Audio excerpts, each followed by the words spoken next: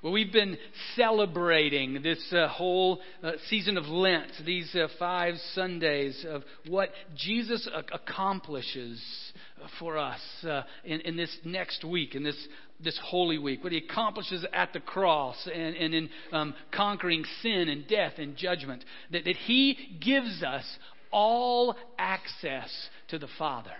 Complete contact to our Creator is what God gives to us. And we celebrate that this morning as we see a king who is the Creator of the world who comes in on a donkey. Not an impressive animal. Maybe even a frustrating animal. But He doesn't come in on a racehorse, a pure breed. He doesn't come in on a tank. He doesn't come in full of regalia. He comes in on the street level, on one of the most common animals, humble on a donkey, to give us all access to the Father, but to give all of us and any of us access to the Father. And what we'll see in our passage today is as He comes in, He gives us access. He has created the church now to carry out that same purpose, to fulfill that purpose, to strengthen, to encourage, to support, so to give everyone and anyone who wants to know God, who wants to obey Jesus, who wants to live with and for our Creator, anyone and everyone to walk with Jesus are welcome. And the church is here to support, encourage what Jesus is doing. But it can be that the church can get in the way instead of help. Not something that we do on purpose. But let me tell you a story. A family in the church a number of years ago, when they were maybe coming to visit, you know what they did the first Sunday that they came? They drove into the parking lot and stayed in their car and just watched who went in and who went out. What were they wearing? You know, did they look nice? Did they look like we would be welcome? And then they drove away. And it wasn't until the next Sunday that they came, did the same thing, and then came in. Now, that's nobody's fault. None of us, wanted to do that. But just to share that, to say that's what the world is around us. And Jesus, as we'll see in our passage today, wants to do everything to take every wall down to anyone and everyone that would want to follow Him. So what we're going to look at today is in Matthew chapter 21. And it's the events in Jesus that He does. This is what He does right after He gets off the donkey. I mean, in the Gospel of Matthew, He gets off the donkey, and then this is what He does. And it's one of the events that's in Matthew, Mark, Luke, and John, all 4 of the stories of Jesus, and how He wants to make sure that we, the church, are on board with what He is doing and providing all access. Let's pray together. Almighty God, we thank You for Your written word. We thank You for Your Spirit. We thank You for Jesus, who is a humble King, who is a holy, almighty servant, who is a suffering God, who is the Creator of life itself, who dies. We marvel when we consider Him. And we ask now that You would speak to us, You would guide us, direct us, so that we are in tune with what You're doing.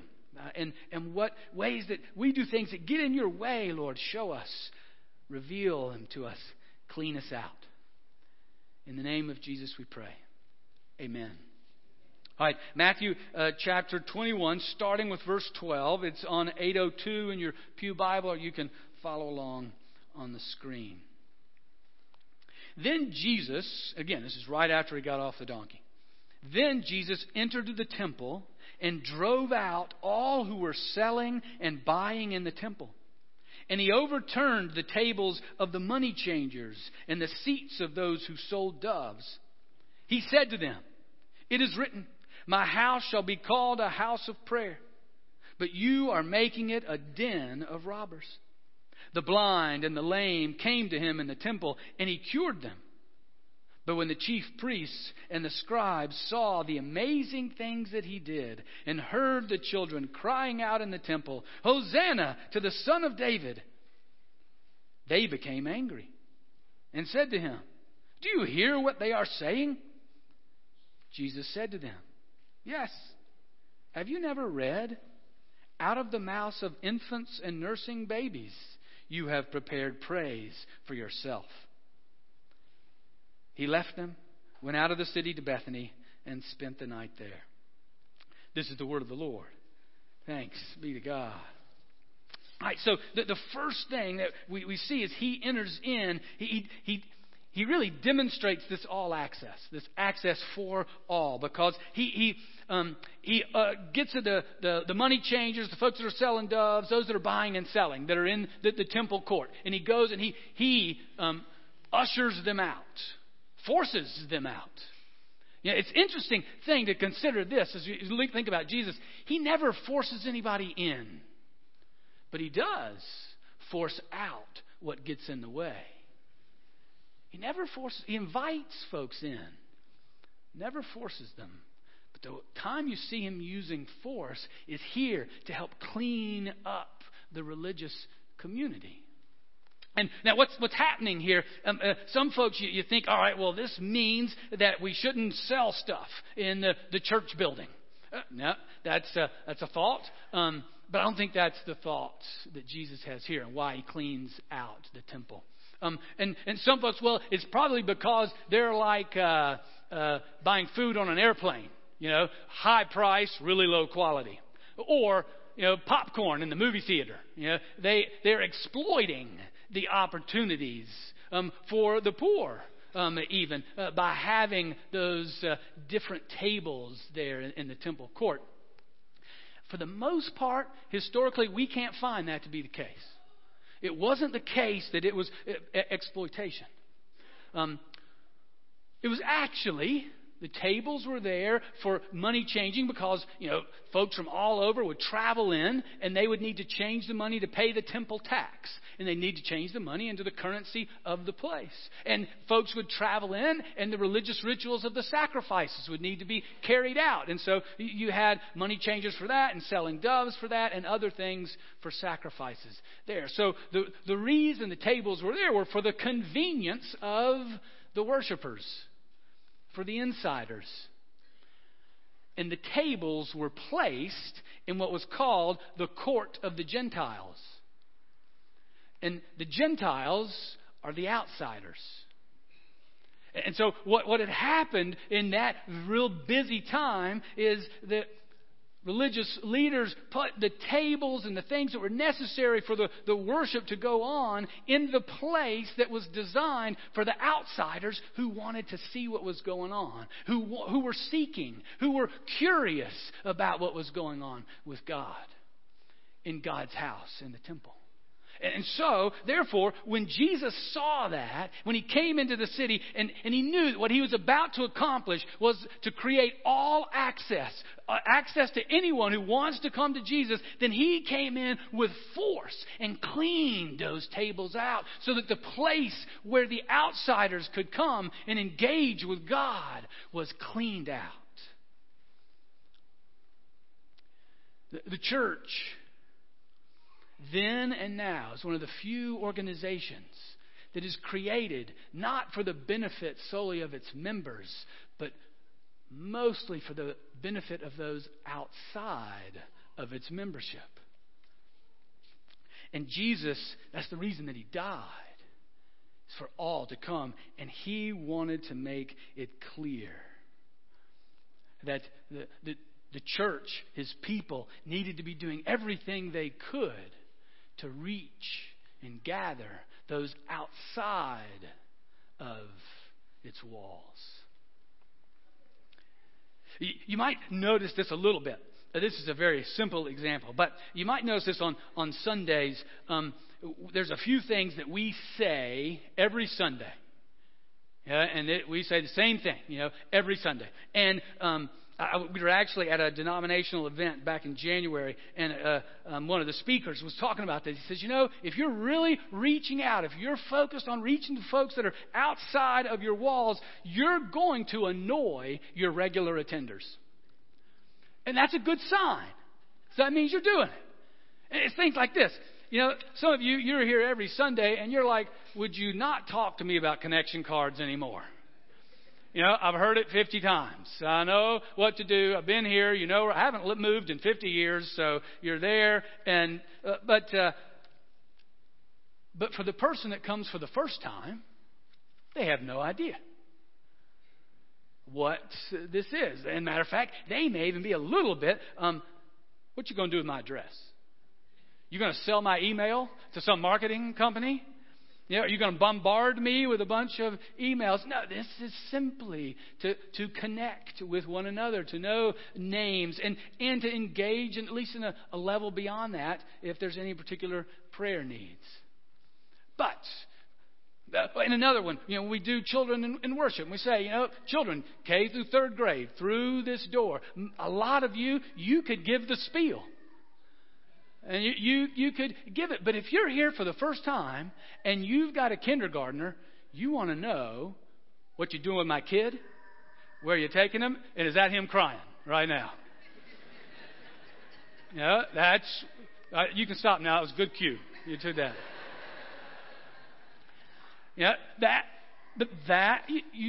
So for those of us that are here, now those are simple examples, very simple examples. But that's why Jesus responded with force here. That's why he responded in anger that the religious leaders of his day were focused so much on their own purity that they were in their own convenience, that they were in the way of those seekers, folks wanting to peek in, who are curious about what it meant to know and follow God. So then he goes on, and he then says, he quotes from the Old Testament, my house is to be a house of prayer. And there he's quoting actually from Isaiah 56, verses 6 through 8. And this is Isaiah 56. And the foreigners who join themselves to the Lord, to minister to him, to love the name of the Lord, and to be his servants, all who keep the Sabbath and do not profane it, and hold fast my covenant. And this is the foreigners who are doing this. These I will bring to my holy mountain, and make them joyful in my house of prayer. Their burnt offerings and their sacrifices will be accepted on my altar, for my house shall be called a house of prayer for all peoples. Thus says the Lord God, who gathers the outcasts of Israel. I will gather others to them besides those already gathered. As a shepherd who's gathering his sheep. He is actively at work gathering even more and more, because the place of his temple, the place where people worship, is to be a house of prayer, connecting with God in total and complete contact, all access for all peoples, all kinds of people, in all different stages of life and moral predicament. All are to come. Now, so the thing is, you see from this, a couple things. One, this is not a new idea that Jesus is bringing on. This is Isaiah who was writing this 500 years before, and beyond. So this is God's heart. It's not just sort of the new thing that Jesus is doing. And also you'll see, and we'll see throughout this passage, that Jesus has a very high value towards Scripture. Scripture is not to be just a precious moment gathering or beautiful poetry. It's not to be just admired, or it's not just to be respected. Scripture is useless unless it is obeyed. So he goes back to it over and over again, that the charge of God's people is to obey his word. And again, we'll see that throughout. Yeah, this is also part of the reason that we went with regeneration. The regeneration campaign of in terms of retooling and the building. You know, we want the building not to get in the way. We want it to shout, you know, of relevance, of connection, of life with God. And so we with God and the leading of the Spirit want to be sure that we're getting everything out of the way that may be an obstacle to one who doesn't know Jesus, but's interested in following Him, interested in obeying Him. Now, this is the key thing here. Ultimately, we're not interested in people joining the church. We're interested in people following Jesus. So I just want to make that clear. And that's what He's about. He's about connecting people to God. And so the place, even here, where the religious community is not doing that, then Jesus causes chaos and cleans the place out. Because it's the heart of God to gather the outcasts. To gather those, not just within the fold, but those beyond.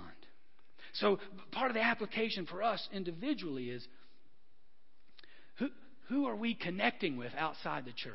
Who are we praying for outside the church?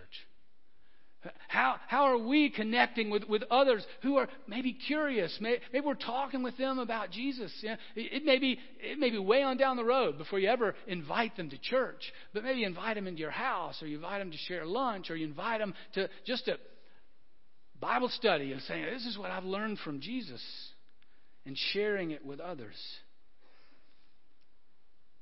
That's the heart of God. To be gathering those outside. And He has called us to Himself so that we'll be a part of His witnesses wherever we go. All right, so He says He wants His house to be a house of prayer for all peoples. And then He says, but you've made it a den of robbers. And there He's quoting from Jeremiah 7. Has this house, which is called by my name, become a den of robbers in your sight? You know I too am watching, says the Lord. Go now to my place that was in Shiloh, where I made my name dwell at first, and see what I did to it for the wickedness of my people. And now, because you've done all these things, says the Lord, and when I spoke to you persistently, you did not listen, and when I called you, you did not answer. Therefore, I will do to the house that is called by my name, in which you trust, and to the place that I gave you and to your ancestors, just what I did to Shiloh. And I will cast you out of my sight, just as I cast out all of your kinsfolk, all the offspring of Ephraim. I mean, so you see here, again, one, Jesus' high value of Scripture, and how that speaks to God's heart when the religious people, in this case, with Jeremiah, what can happen is we can separate the moral and the ethical from the religious and the spiritual. Because that's what happened with them. He said that not only did the temple get in the way, but the people that were gathered at the temple were a den of robbers. You know, it was a place where you would gather in order to comfort and encourage yourself and count your winnings. And then go out in the world, and what you did in the church had no impact in what was going on in the world. I mean, you know that, and that's one of the biggest charges. As you talk to folks that aren't in the church, they'll say, you know, well, the thing I don't like the most is they're hypocrites. Yeah, they say one thing, proclaim one thing, sing one thing, but then do something totally different. Yeah, and part of that is that and find a place that you can't go. Find a place you can go where there are no hypocrites. And then if that's the case, you'll ruin it, you know, when you get there. Yeah, I mean, that's, at least I will. You know, so in one sense, we're always hypocrites. But on the other, what we see in Jesus' heart here, and what He's getting at to the religious leaders to make all access, is that the religious stuff, the spiritual stuff, the gatherings that we have, worship services and the teaching times and social gatherings, those are not an end unto themselves. carrying out the religious institution and religious rituals and practices and all the rest are not an end unto themselves. The purpose that Jesus has given us all access to Him is so that we might be transformed by Him in the power of His Holy Spirit. That we'll be changed and we'll be sent out as changed people, and it will have impact in the world around us in some way or fashion. And so I want to be clear, particularly for anybody here that's visiting, that's saying, yeah, I want to check out this Christianity thing. I want to check out, what does it mean to truly be a Christian? And I want to be clear, just so there's no bait and switch here.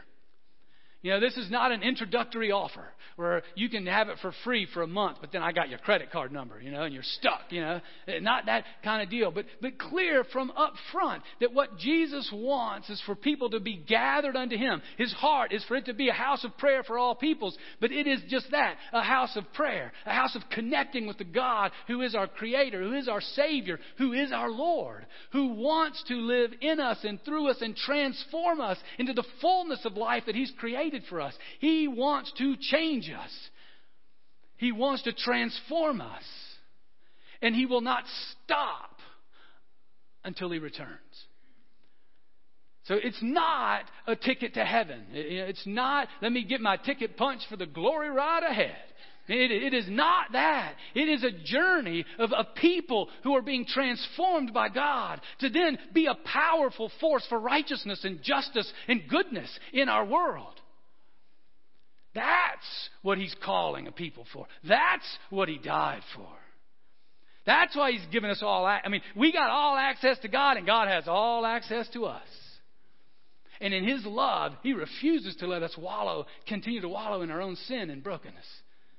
If we're headed for destruction, He will lead us to life if we're serious about following Him. And if you're not serious about obeying Jesus, then you're not a Christian. That's just what it is.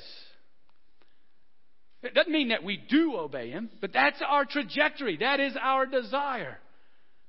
We will sin. We will fall short. And that's God's grace abounds. And we have access to God at all times and in all ways, even in the midst of our sin. But our direction as a follower of Jesus is to follow Jesus. And if we just want to be a Christian for the religious ritual or to get our ticket punched for heaven, that's not a biblical definition of what it means to be a Christian. So, just wanted to be clear for folks that are with us, that may be checking it out. Because I'm sure everybody that isn't checking it out has that down just right. Part of this picture of why Jesus is saying it's a den of robbers is you've separated the ethical, the moral. You've separated your daily life from your religious practices. That's part of the reason for having this Sunday the connection zone. As we leave from here and go into fellowship hall, as Mike was talking about earlier, just the different ways that we're seeking to follow after Jesus in our own lives through what we call discipleship. There's a churchy word for you, but disciple, it means student. And so what that means is we're a student or an apprentice. We're an apprentice to Jesus. And the community of Jesus followers helps one another, encourages one another, supports one another in practicing obedience to Jesus. Again, that's what the church is. It's a group of people who are helping one another practice obedience to Jesus. So there's ministries that are mentioned there. And then a variety of ministries in our community that try to live how Jesus would want us to live towards those that are hungry, towards those that are without homes for the moment, for those children in need of tutoring and care, for things through like Feast of Love and Christ Community, other avenues that we're seeking to say we want this transformation that Jesus has made in us. We want it to have an impact in our society, in our neighborhoods, in our city. And we want it to have an impact in the world. And you'll see in there ways that we connect with refugees who come to our city. Ways that we connect with mission workers who are in places like Iraq and Turkey and Northern Africa and other places as well. we want to not just be about religious services, but to be the kind of people that Jesus died for, to truly have an impact in our own lives and the lives of our world. Now, but the thing is, this access, this call to obedience, this call to following Jesus is what leads to healing. It's what leads to life in the full. It's not a school. It's not a prison. I mean, this is an apprentice for life. This is a student for what is life, because the Creator is the one who knows how we best live. And that's why in verse 14, as Jesus is in the temple, as he's thrown over the tables, what we're told is the blind and the lame come to him. That the children are in there crying out, Hosanna unto God. And those are all people that weren't welcome in the temple. The blind and the lame, well, there was something wrong with them. They were blind and lame because somehow they were impure. And the children, they were the uneducated ones. They didn't know. They cost more than they gave. They took more than they would give to us. They had to get to a certain age before they were useless, or before they were useful. So the impure, the broken, and the useless were the ones that were gathered before Jesus, crying out to him. So if you're broken, if you're a sinner, if you're blind and lame in some way, if you're physically, spiritually, emotionally, financially, whatever it might be, then you're exactly the one that Jesus came for. The access is to all. And he tore through the temple and brought them in and healed them in the midst of the temple. And supported and encouraged the children, because that's who he came for, to die for. Hosanna, what a great word. It's another one of those words that is a Hebrew word that in Greek we just transliterated it. Has no meaning except to say it's the same way that they said it in Hebrew, and we did the same thing in English. And really, Hosa is rescue. And then na is I beg, I pray. So it's just a call out. Rescue me. Help me. I beg you. I pray. That's the cry of anyone who comes to Jesus. And if we don't come with that cry, then somehow we think we're bringing something to the table. That we're not coming in that fullness of humility. But we can. It is for anyone and everyone. The lame, the blind, and the useless are the ones who come to Jesus. And he heals them. And he brings them into the fullness of life.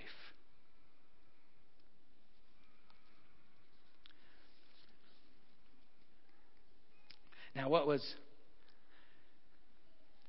we see in this the situation is the religious leaders. In contemporary translations, things like, if you're familiar with a translation of the Bible called The Message, it says the pastors and the elders responded to Jesus and to the children crying out with anger. I mean, you can see here, it had gotten so bad in Jesus' day that the religious leaders weren't just getting in the way of Jesus, they were directly opposed to him.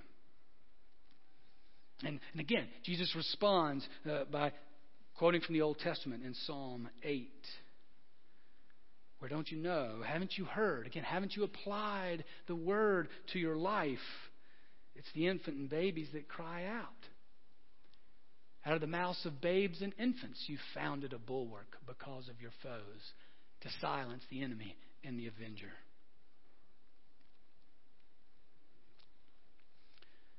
God wants and is at work gathering those beyond us unto himself. Just this week at WizKids, which is one of the ministries trying to reach out into the community, trying to apply what it means to follow Jesus in our neighborhood. One of the tutors with their students, they did a thing called resurrection eggs, sort of an Easter egg hunt. And then as you come back, you bring the eggs, you open it up, it tells the Easter story. Well, when they got to the part of the story where Jesus was entering into Jerusalem, the triumphal entry like we just had, the student wanted to stop. And the tutor was, why? What's up? He said, well, the student said, I've been cussing a lot. And I don't want to go to hell. So the tutor saw that opportunity to share. Don't you know, it's the people that cuss. It's the lame. It's the broken. It's the murderers. It's the adulterers. It's the greedy that Jesus welcomes before him to heal them and to lead them. You don't have to clean up anything. You just come to him. He'll do the work of cleaning you up. If you relate to that student because you've been cussing a lot this week, or something else, Jesus came to die to give you and me total and complete access to the Father. Radical, complete forgiveness. And to lead us into a new way of life. For us, as a church, as a community of faith, may our cry be that Jesus would continue to clean us out. He'd turn over the tables in our own lives. He'd turn over the way that maybe we're too wed to traditions or preferences or our own commitments, and that they can get in the way of really engaging with others about the love of Jesus. May our prayer be that Jesus continues to cause a mess in us as a church. That he continues to clean things up and to make things right in our own individual lives. To continue to force out the stuff that gets in the way of us engaging with him and us engaging with others so that they might engage and connect with him and obey him together and enjoy him forever. He has come to bring access, total access for all and any. May he do that in us and through us and for us. Amen.